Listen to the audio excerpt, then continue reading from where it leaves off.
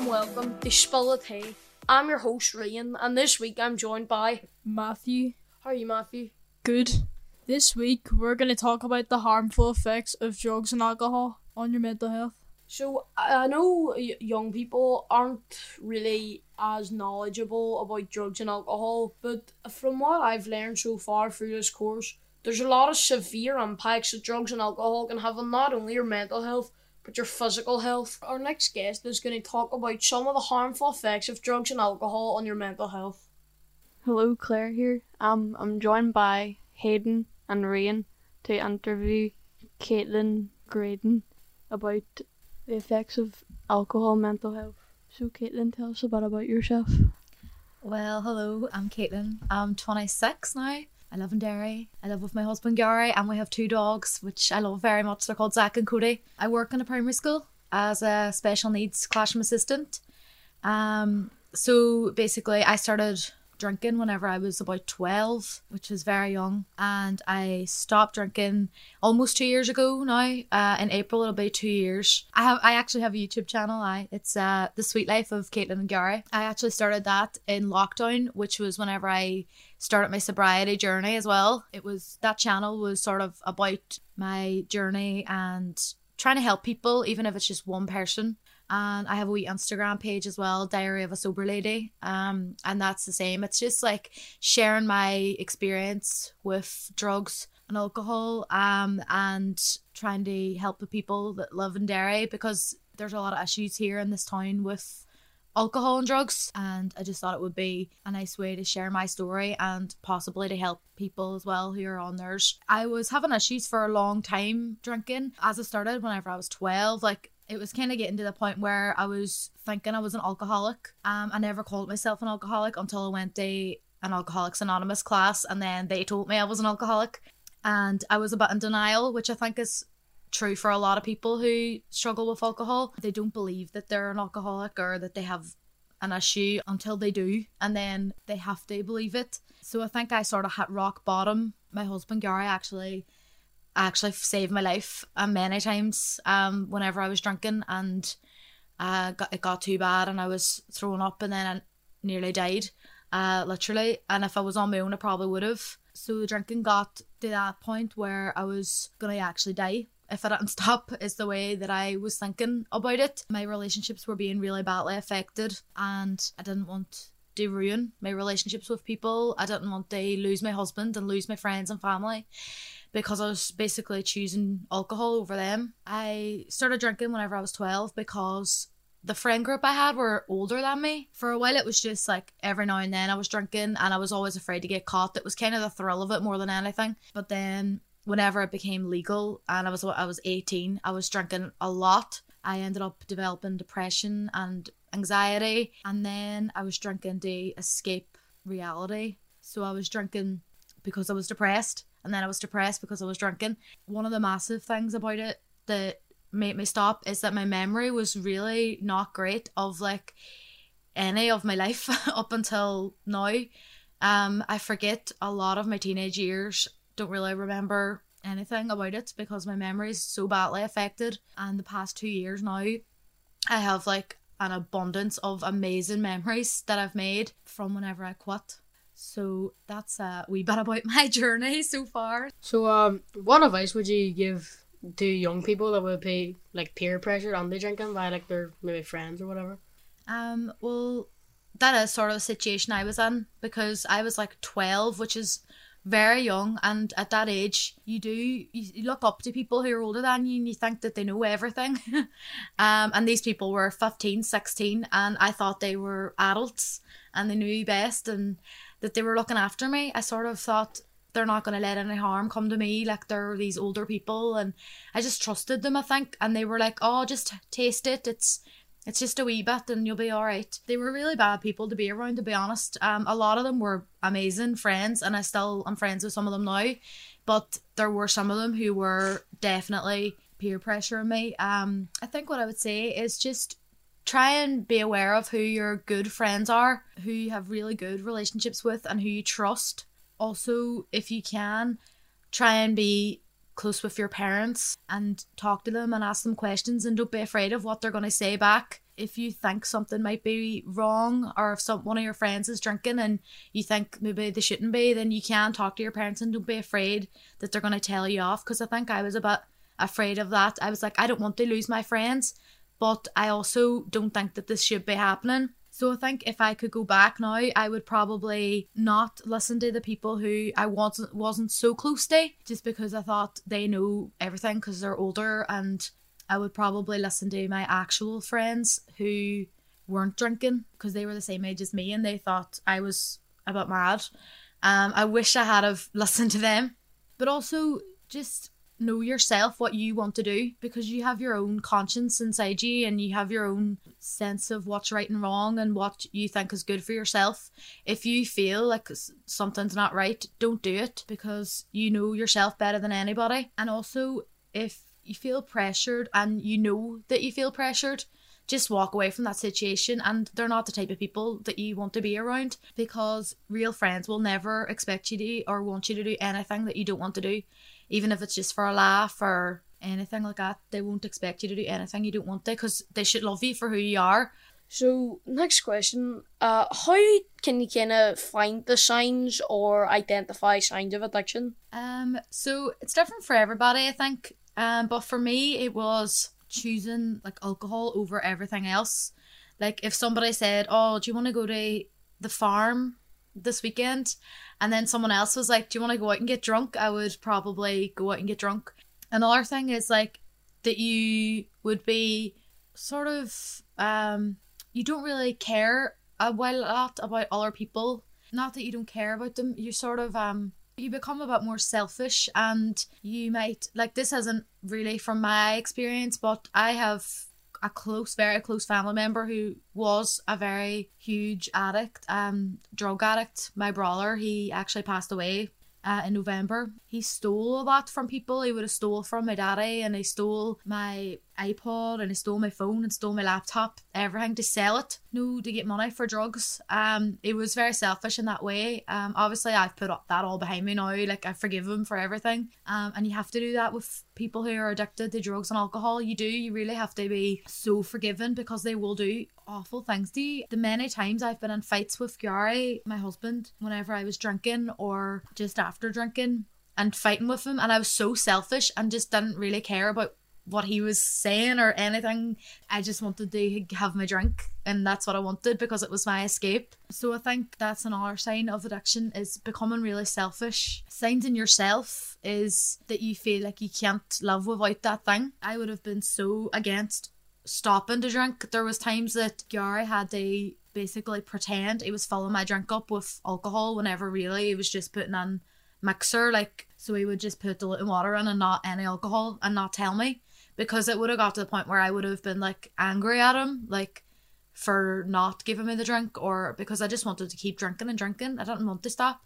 So in order to protect me, which is what he then done that, changed the drink without me knowing, which now I'm obviously grateful for. How does drinking actually like affect your mental health, and like how much? For me, I became really depressed and reliant on alcohol to feel any type of happiness.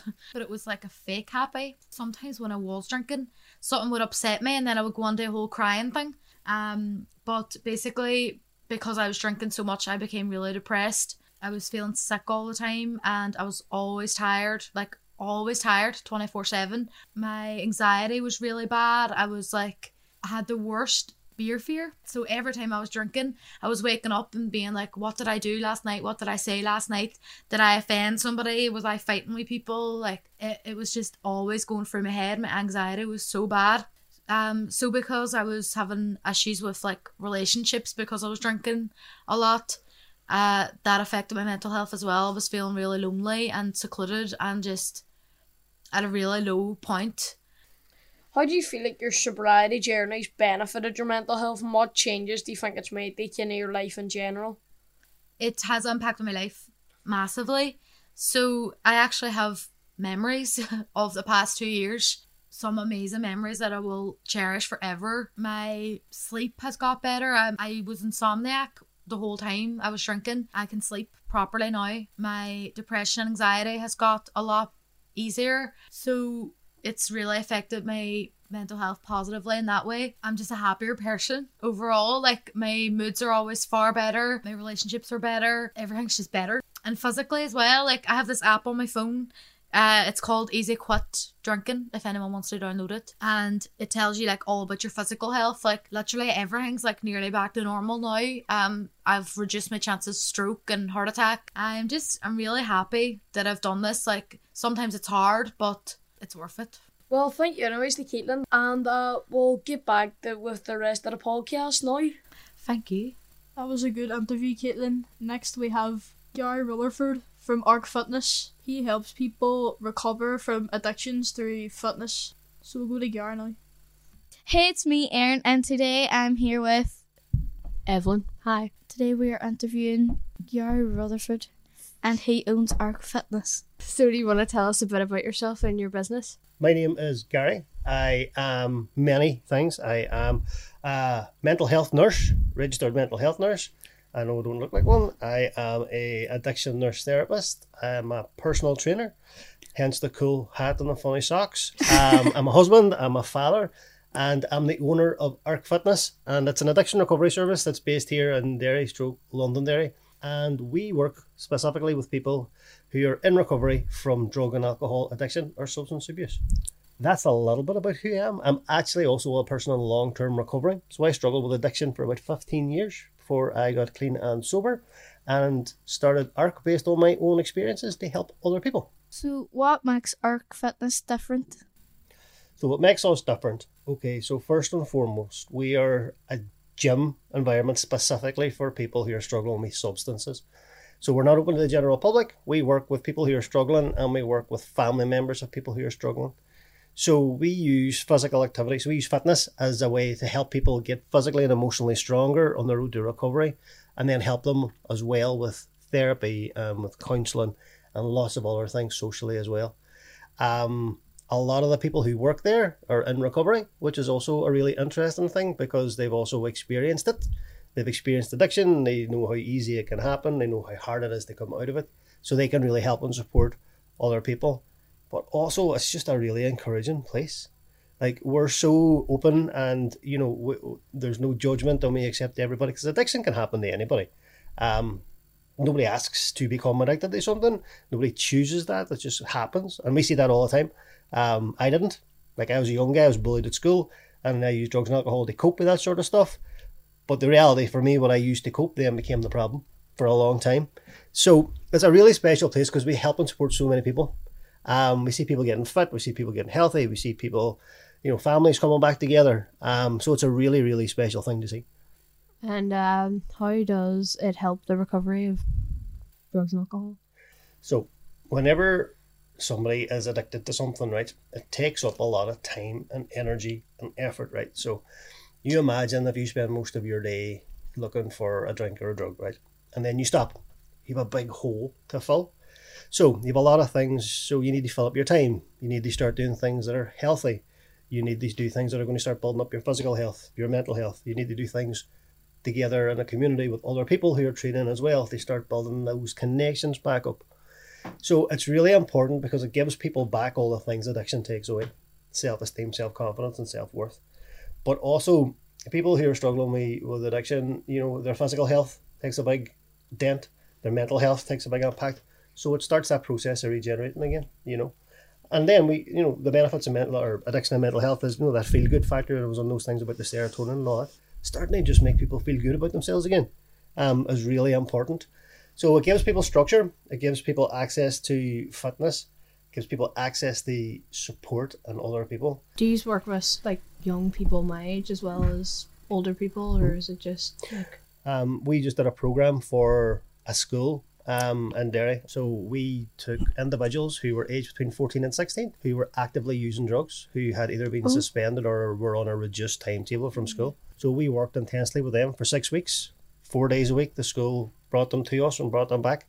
So we do a lot of work with schools, and a lot of the work that we focus on is working on resilience, self-esteem, self-worth, and self-confidence, right? Because if you have a lot of young people who are strong enough and confident enough to say no or to make good choices, then the chances of them falling into those pitfalls are a lot less. In what ways or forms can addiction happen to people? It can happen quite easily. Okay. So we talk about risk factors, right? Because not everybody in the world is going to get addicted to things, right? But there are risk factors, the same way as somebody might have risk factors for diabetes or something, right? So one of those things is, your genetic makeup, okay? So scientifically, they're saying there's about a 50% chance that if it's in the genes or in the family, then you're at risk to becoming addicted to a substance, okay? So that's a risk factor. And then also, if you suffer from mental health problems, you have a higher risk, and again, this risk factor of becoming addicted on something as well. And then environment plays a massive part. So say, for example, you're in a home and there's a lot of alcohol use, or you're witnessing a lot of that at home, and it's around you, and the circles that you're in and it's around you, you have a higher chance of becoming addicted because it's around you. So there's loads of different factors. Age, the age that you start using has a massive part to play. So as young people, your brain, there's a part of your brain called the prefrontal cortex. This is where the science comes in, right?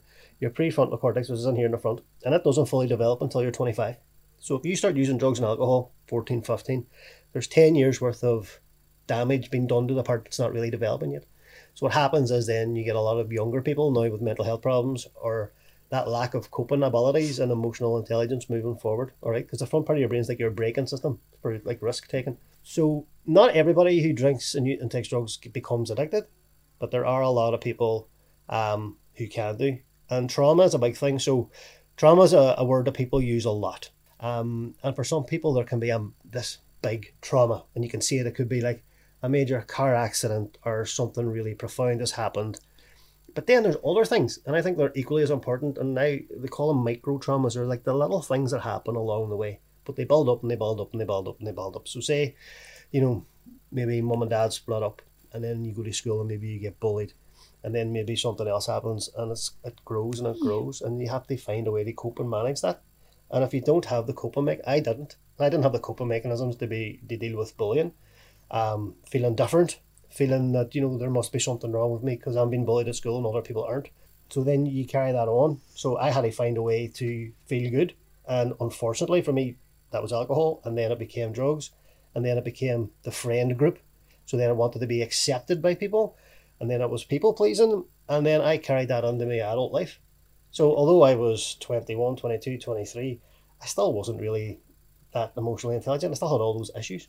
And if you don't deal with them then, at some point you're going to have to deal with them, which is why it's really important to have really good people around you. And a lot of the work that we do in schools, we talk about choices, right? And I think whenever we talk to the young people, we think that they have no power because they're young, but you have so much more power than you think because you have a choice. Yes or no is a massive power. You can choose who's in your life. Mostly. You can choose the people that you want to be around. You can choose to use drugs or not use drugs. You always have a choice. And with choice comes power. And I think I just wasn't really aware of that when I was younger. I feel like it really relies on the people that you surround yourself with at school and outside of school as well. Yeah. If you're surrounding yourself with people that are going to maybe smoke or vape or drink, then you're going to end up smoking or vaping or drinking. I know people like that. Yeah. That surround And themselves with them, and yeah. they're not good. Like, Yeah, there's people that I know that do that too, but it's like hard to stop whenever it's you hard. start doing it. yeah, it's kind of hard even to stop yourself when they're asking you Yes. because it's Peer peer pressure. Peer pressure. And that's the really difficult part about the age group that you guys are at, right? Because you're trying to find your social fit, and you're trying to find your friend groups and your identities and all that sort of stuff. So it's almost really important to feel as part of something, but it's equally as important to be true to yourself. And this is why it's important that the people around you are really encouraging, supportive. They'll tell you the tough stuff. They'll tell you when you're being a pain in the butt. Like, that's good. Okay, you don't want to hear it all the time, like, but it's good to get that as well. And the people that also, if you're struggling, that you feel that you can talk to, that will listen and help you and support you. And I think the groups that you make now at this age are so important. This is a really defining age for you guys. To see you guys doing something like this is mind blowing for me, because for me, this age, I just saw off licenses and fields and blue bags and not a lot of opportunity. So to see something like this is really, really good. So to be involved in things is really important.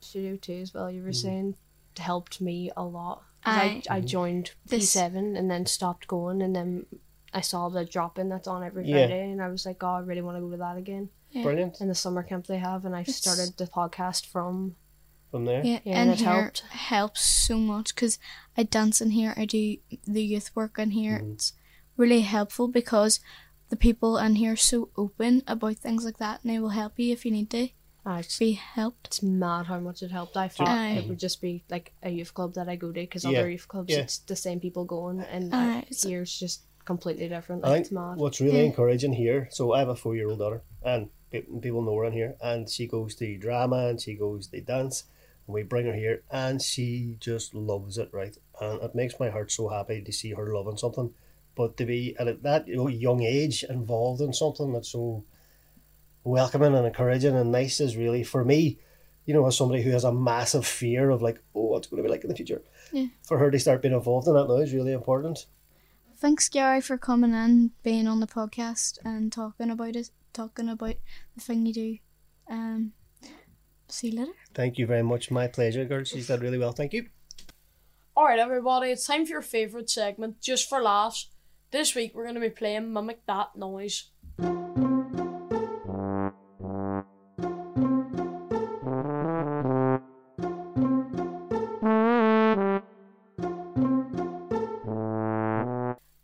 Welcome to Just for Laughs. It's Cara here, and today I'm joined by Summer and Reese, and we're going to be playing Mimic That Noise. Right.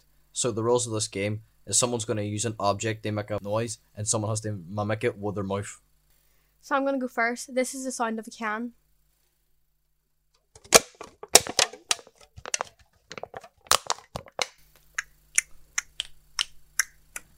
There we go. Sounded nothing like it, but Yeah. Reese here. I'm going to go next. This is the sound of a kazoo.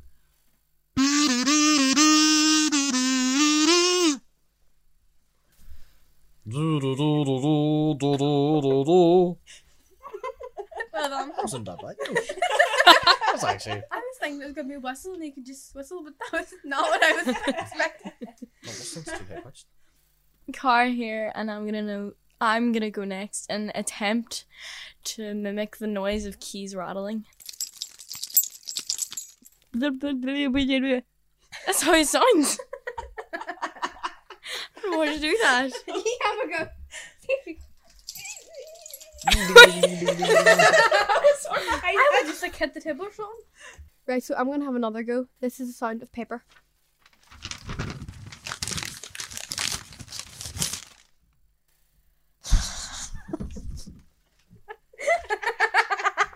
Reese is my name. I'm good at this game. I'm going to mimic a ball bouncing. Bang, but not like.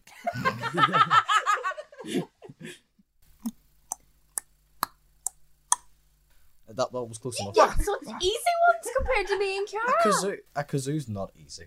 You went dun, dun, dun, dun, dun, and you And had that's it what the done. kazoo does. I didn't go duh, duh, duh. This is Cara, and this time I'm gonna attempt to mimic the sound of a plastic bottle.